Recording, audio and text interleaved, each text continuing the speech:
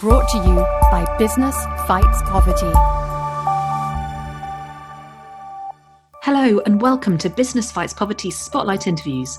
I am Katie Hyson, Director of Thought Leadership. Each week, these interviews provide you with the insights from a different perspective of the Business Fight Poverty Network, giving you first-hand understanding of how businesses and others are working on some of the world's biggest social challenges.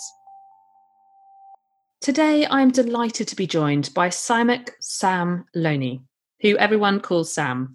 Sam works for the Sustainable Development Solutions Network, the SDSN, which was launched in 2012 by the UN Secretary-General at the time, Ban Ki-moon.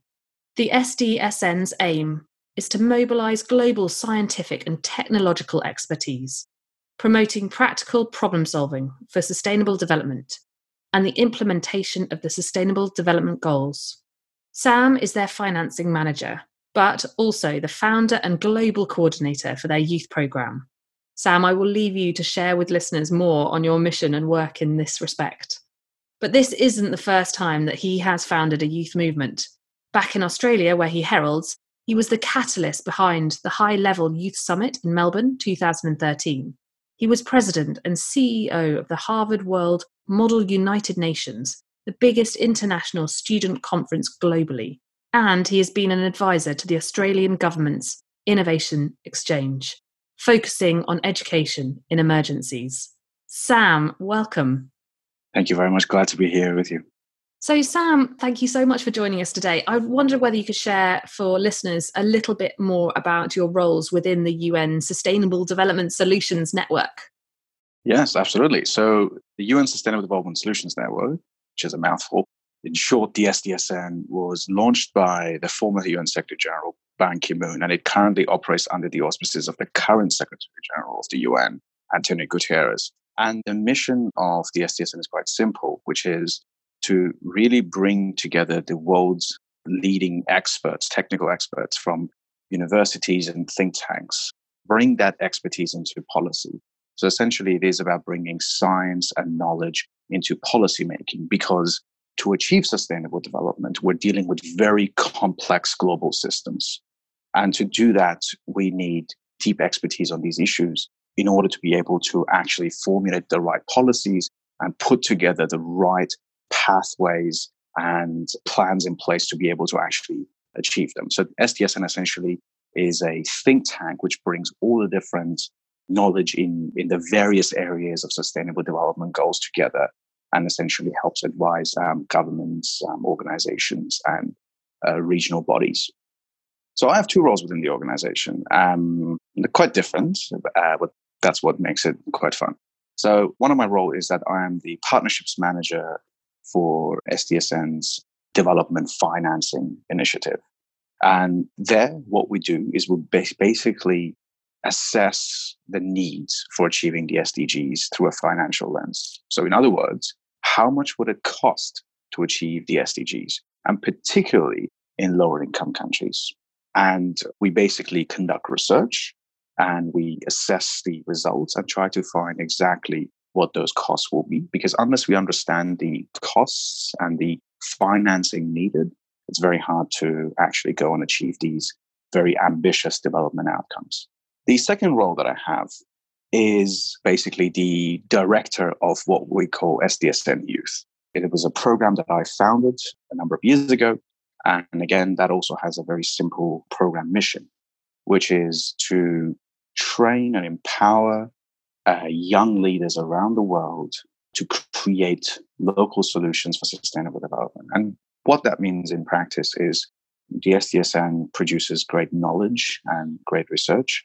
And the role of SDSN Youth is to translate that research into practical work and put it in the hands and use it to train young entrepreneurs, city leaders, students, young researchers, so they can, within their own communities, create solutions, whether that be campaigns similar to what Greta Thunberg has been running, or it could be technical solutions like a technology or an entrepreneurship initiative, so like a social business, or it could be a piece of research that finds very new, innovative models of tackling a particular issue.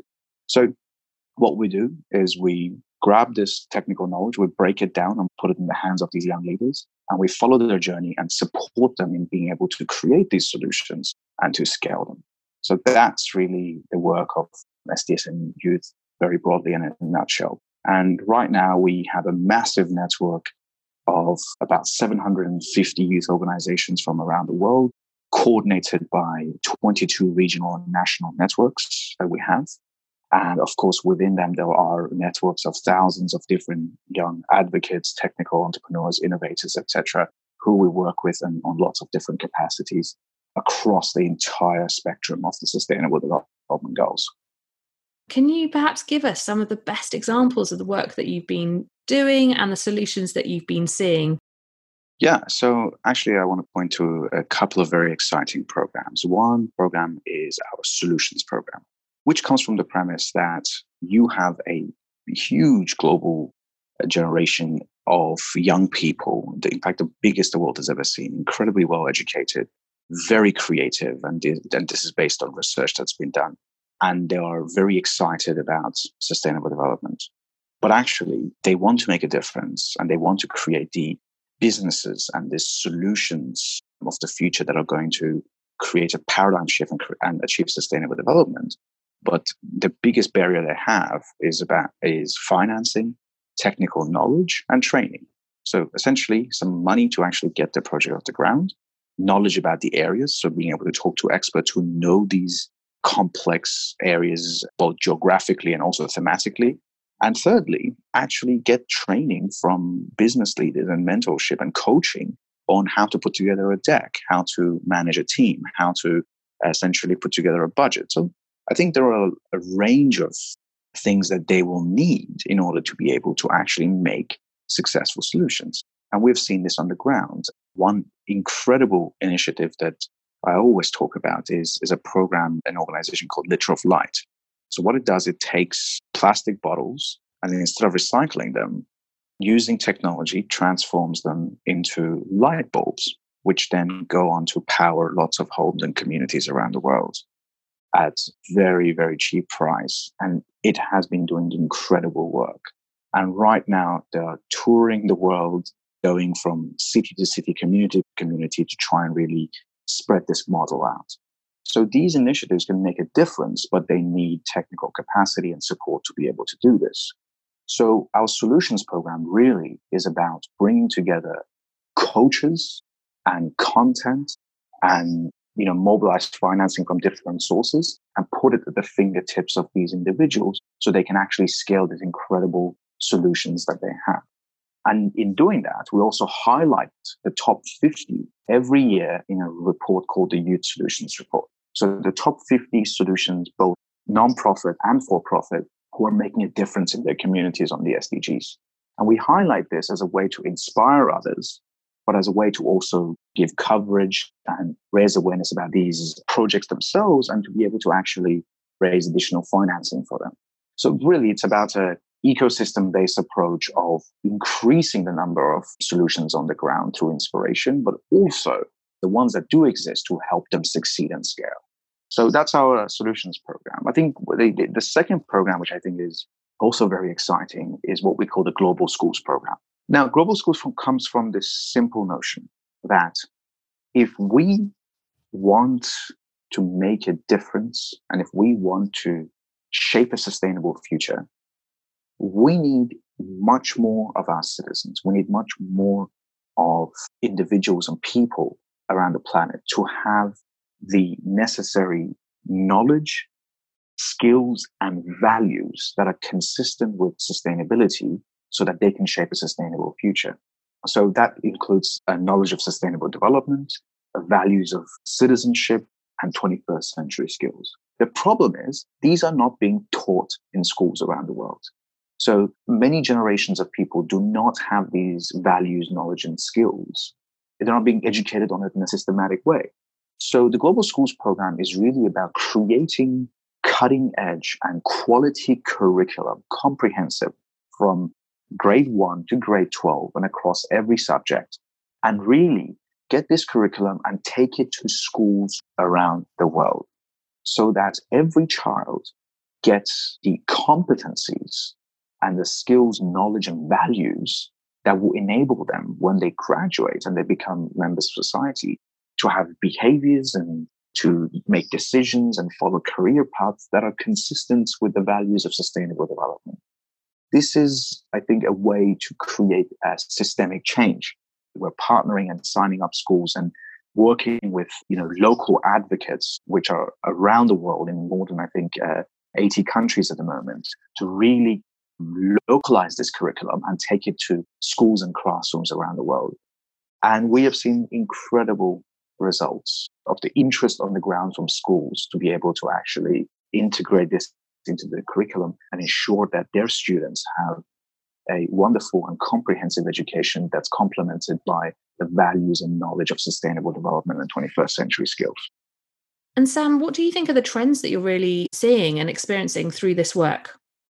Main trends? Well, there is more and more recognition globally that sustainable development is critical, that you cannot achieve outcomes in just one area, that an interdisciplinary and comprehensive systemic approach to solving global problems is critical, because these problems are very connected and they are very complex and they influence one another.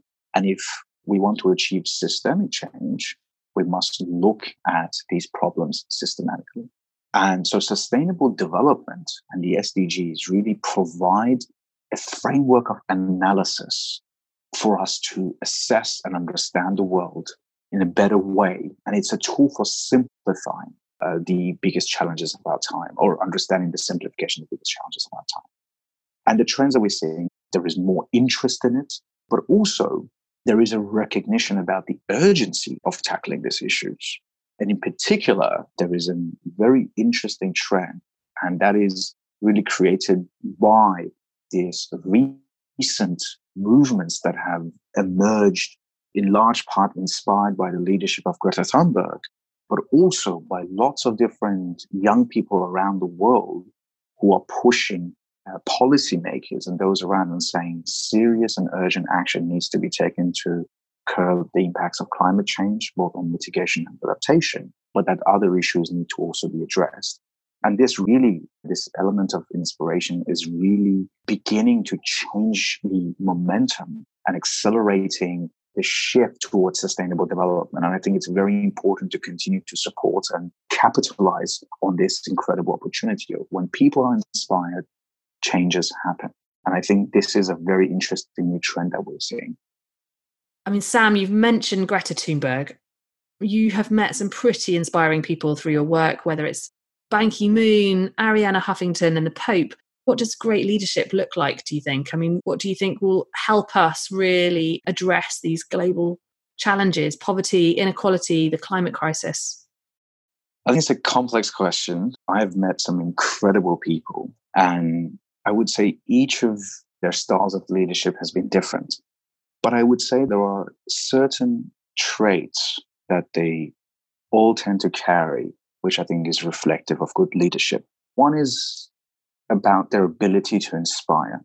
That it's not just that they have a vision and they're going towards it, but they're able to actually inspire other people to go towards it.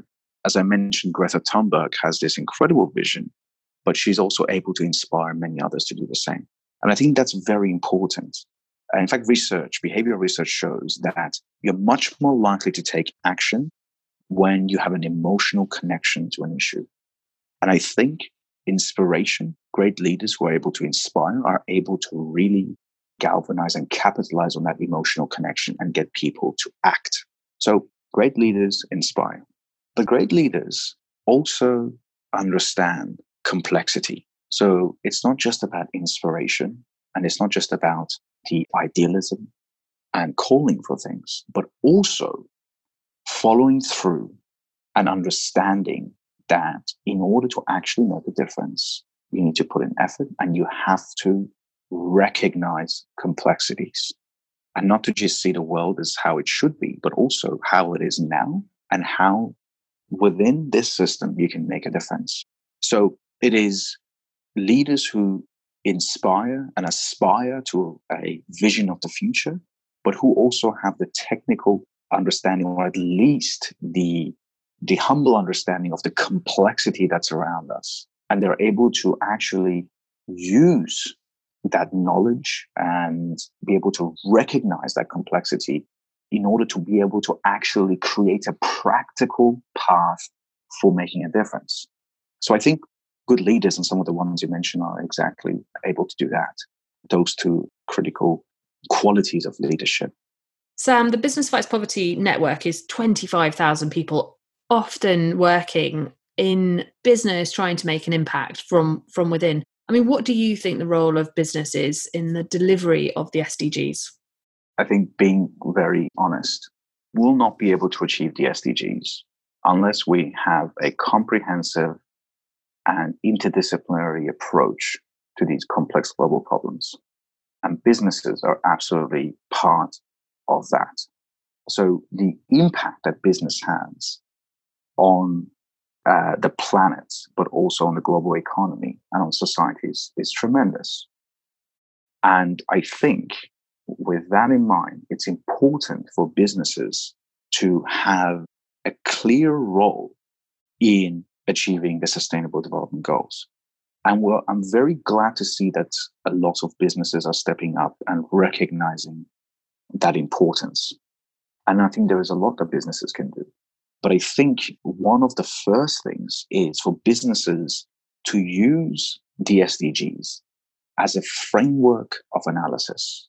In other words, use the SDGs to understand where within their business and within their supply chain they are impacting various SDGs.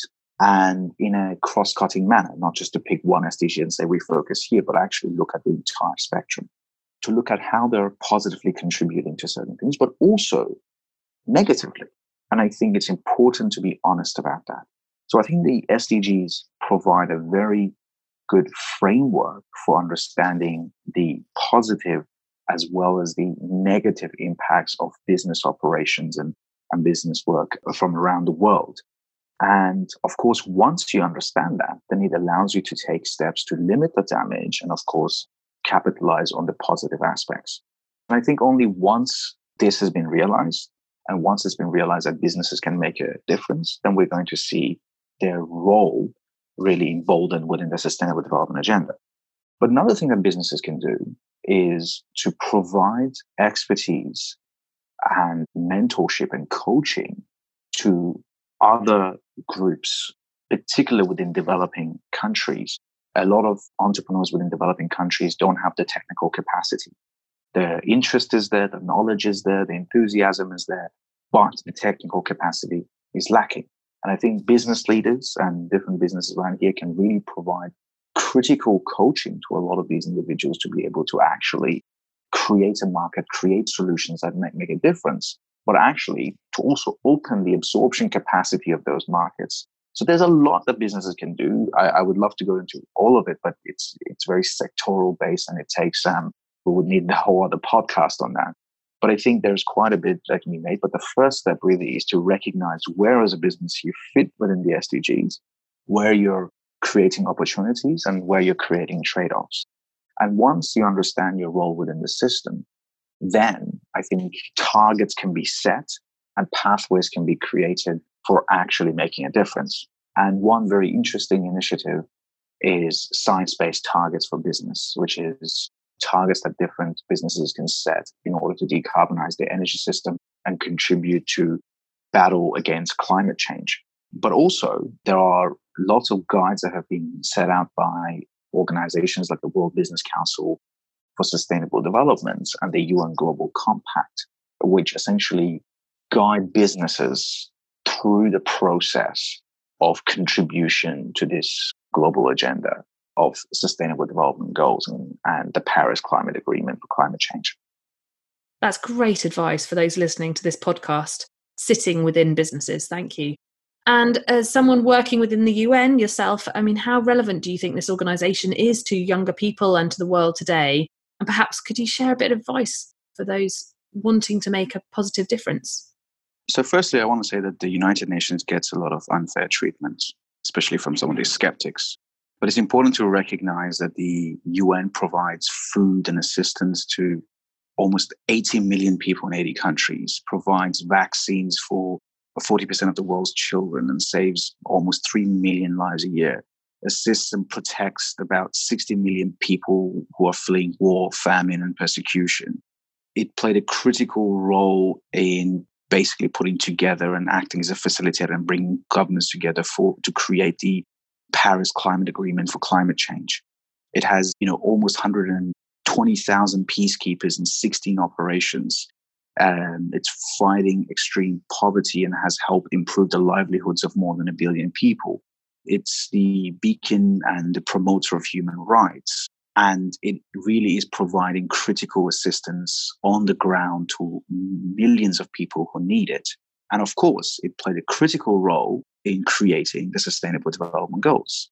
It played the facilitator, which brought together these 193 governments to actually create this breakthrough and important global agenda.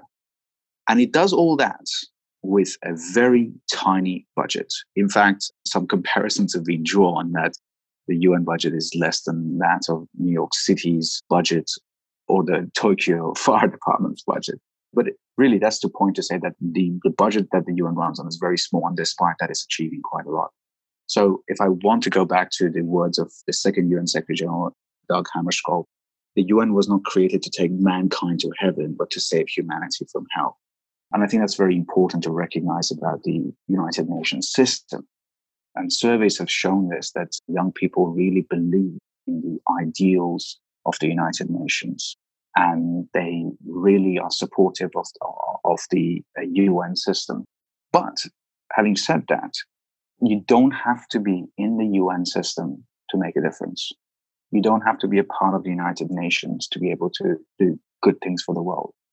There are tens of thousands of organizations, young community leaders, young innovators who are making a difference in the world from within their communities, most of the time with very limited resources. And they're actually persistent in what they want to achieve and do that without the support of the United Nations. Of course, for those who want to work within the UN, it's a wonderful place to be. But to make an impact, the UN is not the only place to do that. And as we've seen, a lot of different people around the world have been able to do that despite being out of the UN system. So it's a good system that you can partner with, and the UN should recognize the role of young people, and it does. And the recent climate summit is an example of this. And where it can, with its limited capacity, does offer support to young entrepreneurs and innovators and leaders who are trying to make a difference. But it can be done also without direct support from the UN. And we've seen evidence of this in different circles around the world. Well, Sam, that brings us to the end of our podcast today. And I must thank you so much for your wise words, your practical recommendations, and your inspiring advice. Thank you very much. It's been a pleasure to be part of this podcast, and look forward to more conversations like this with other colleagues and partners. Brought to you by Business Fights Poverty.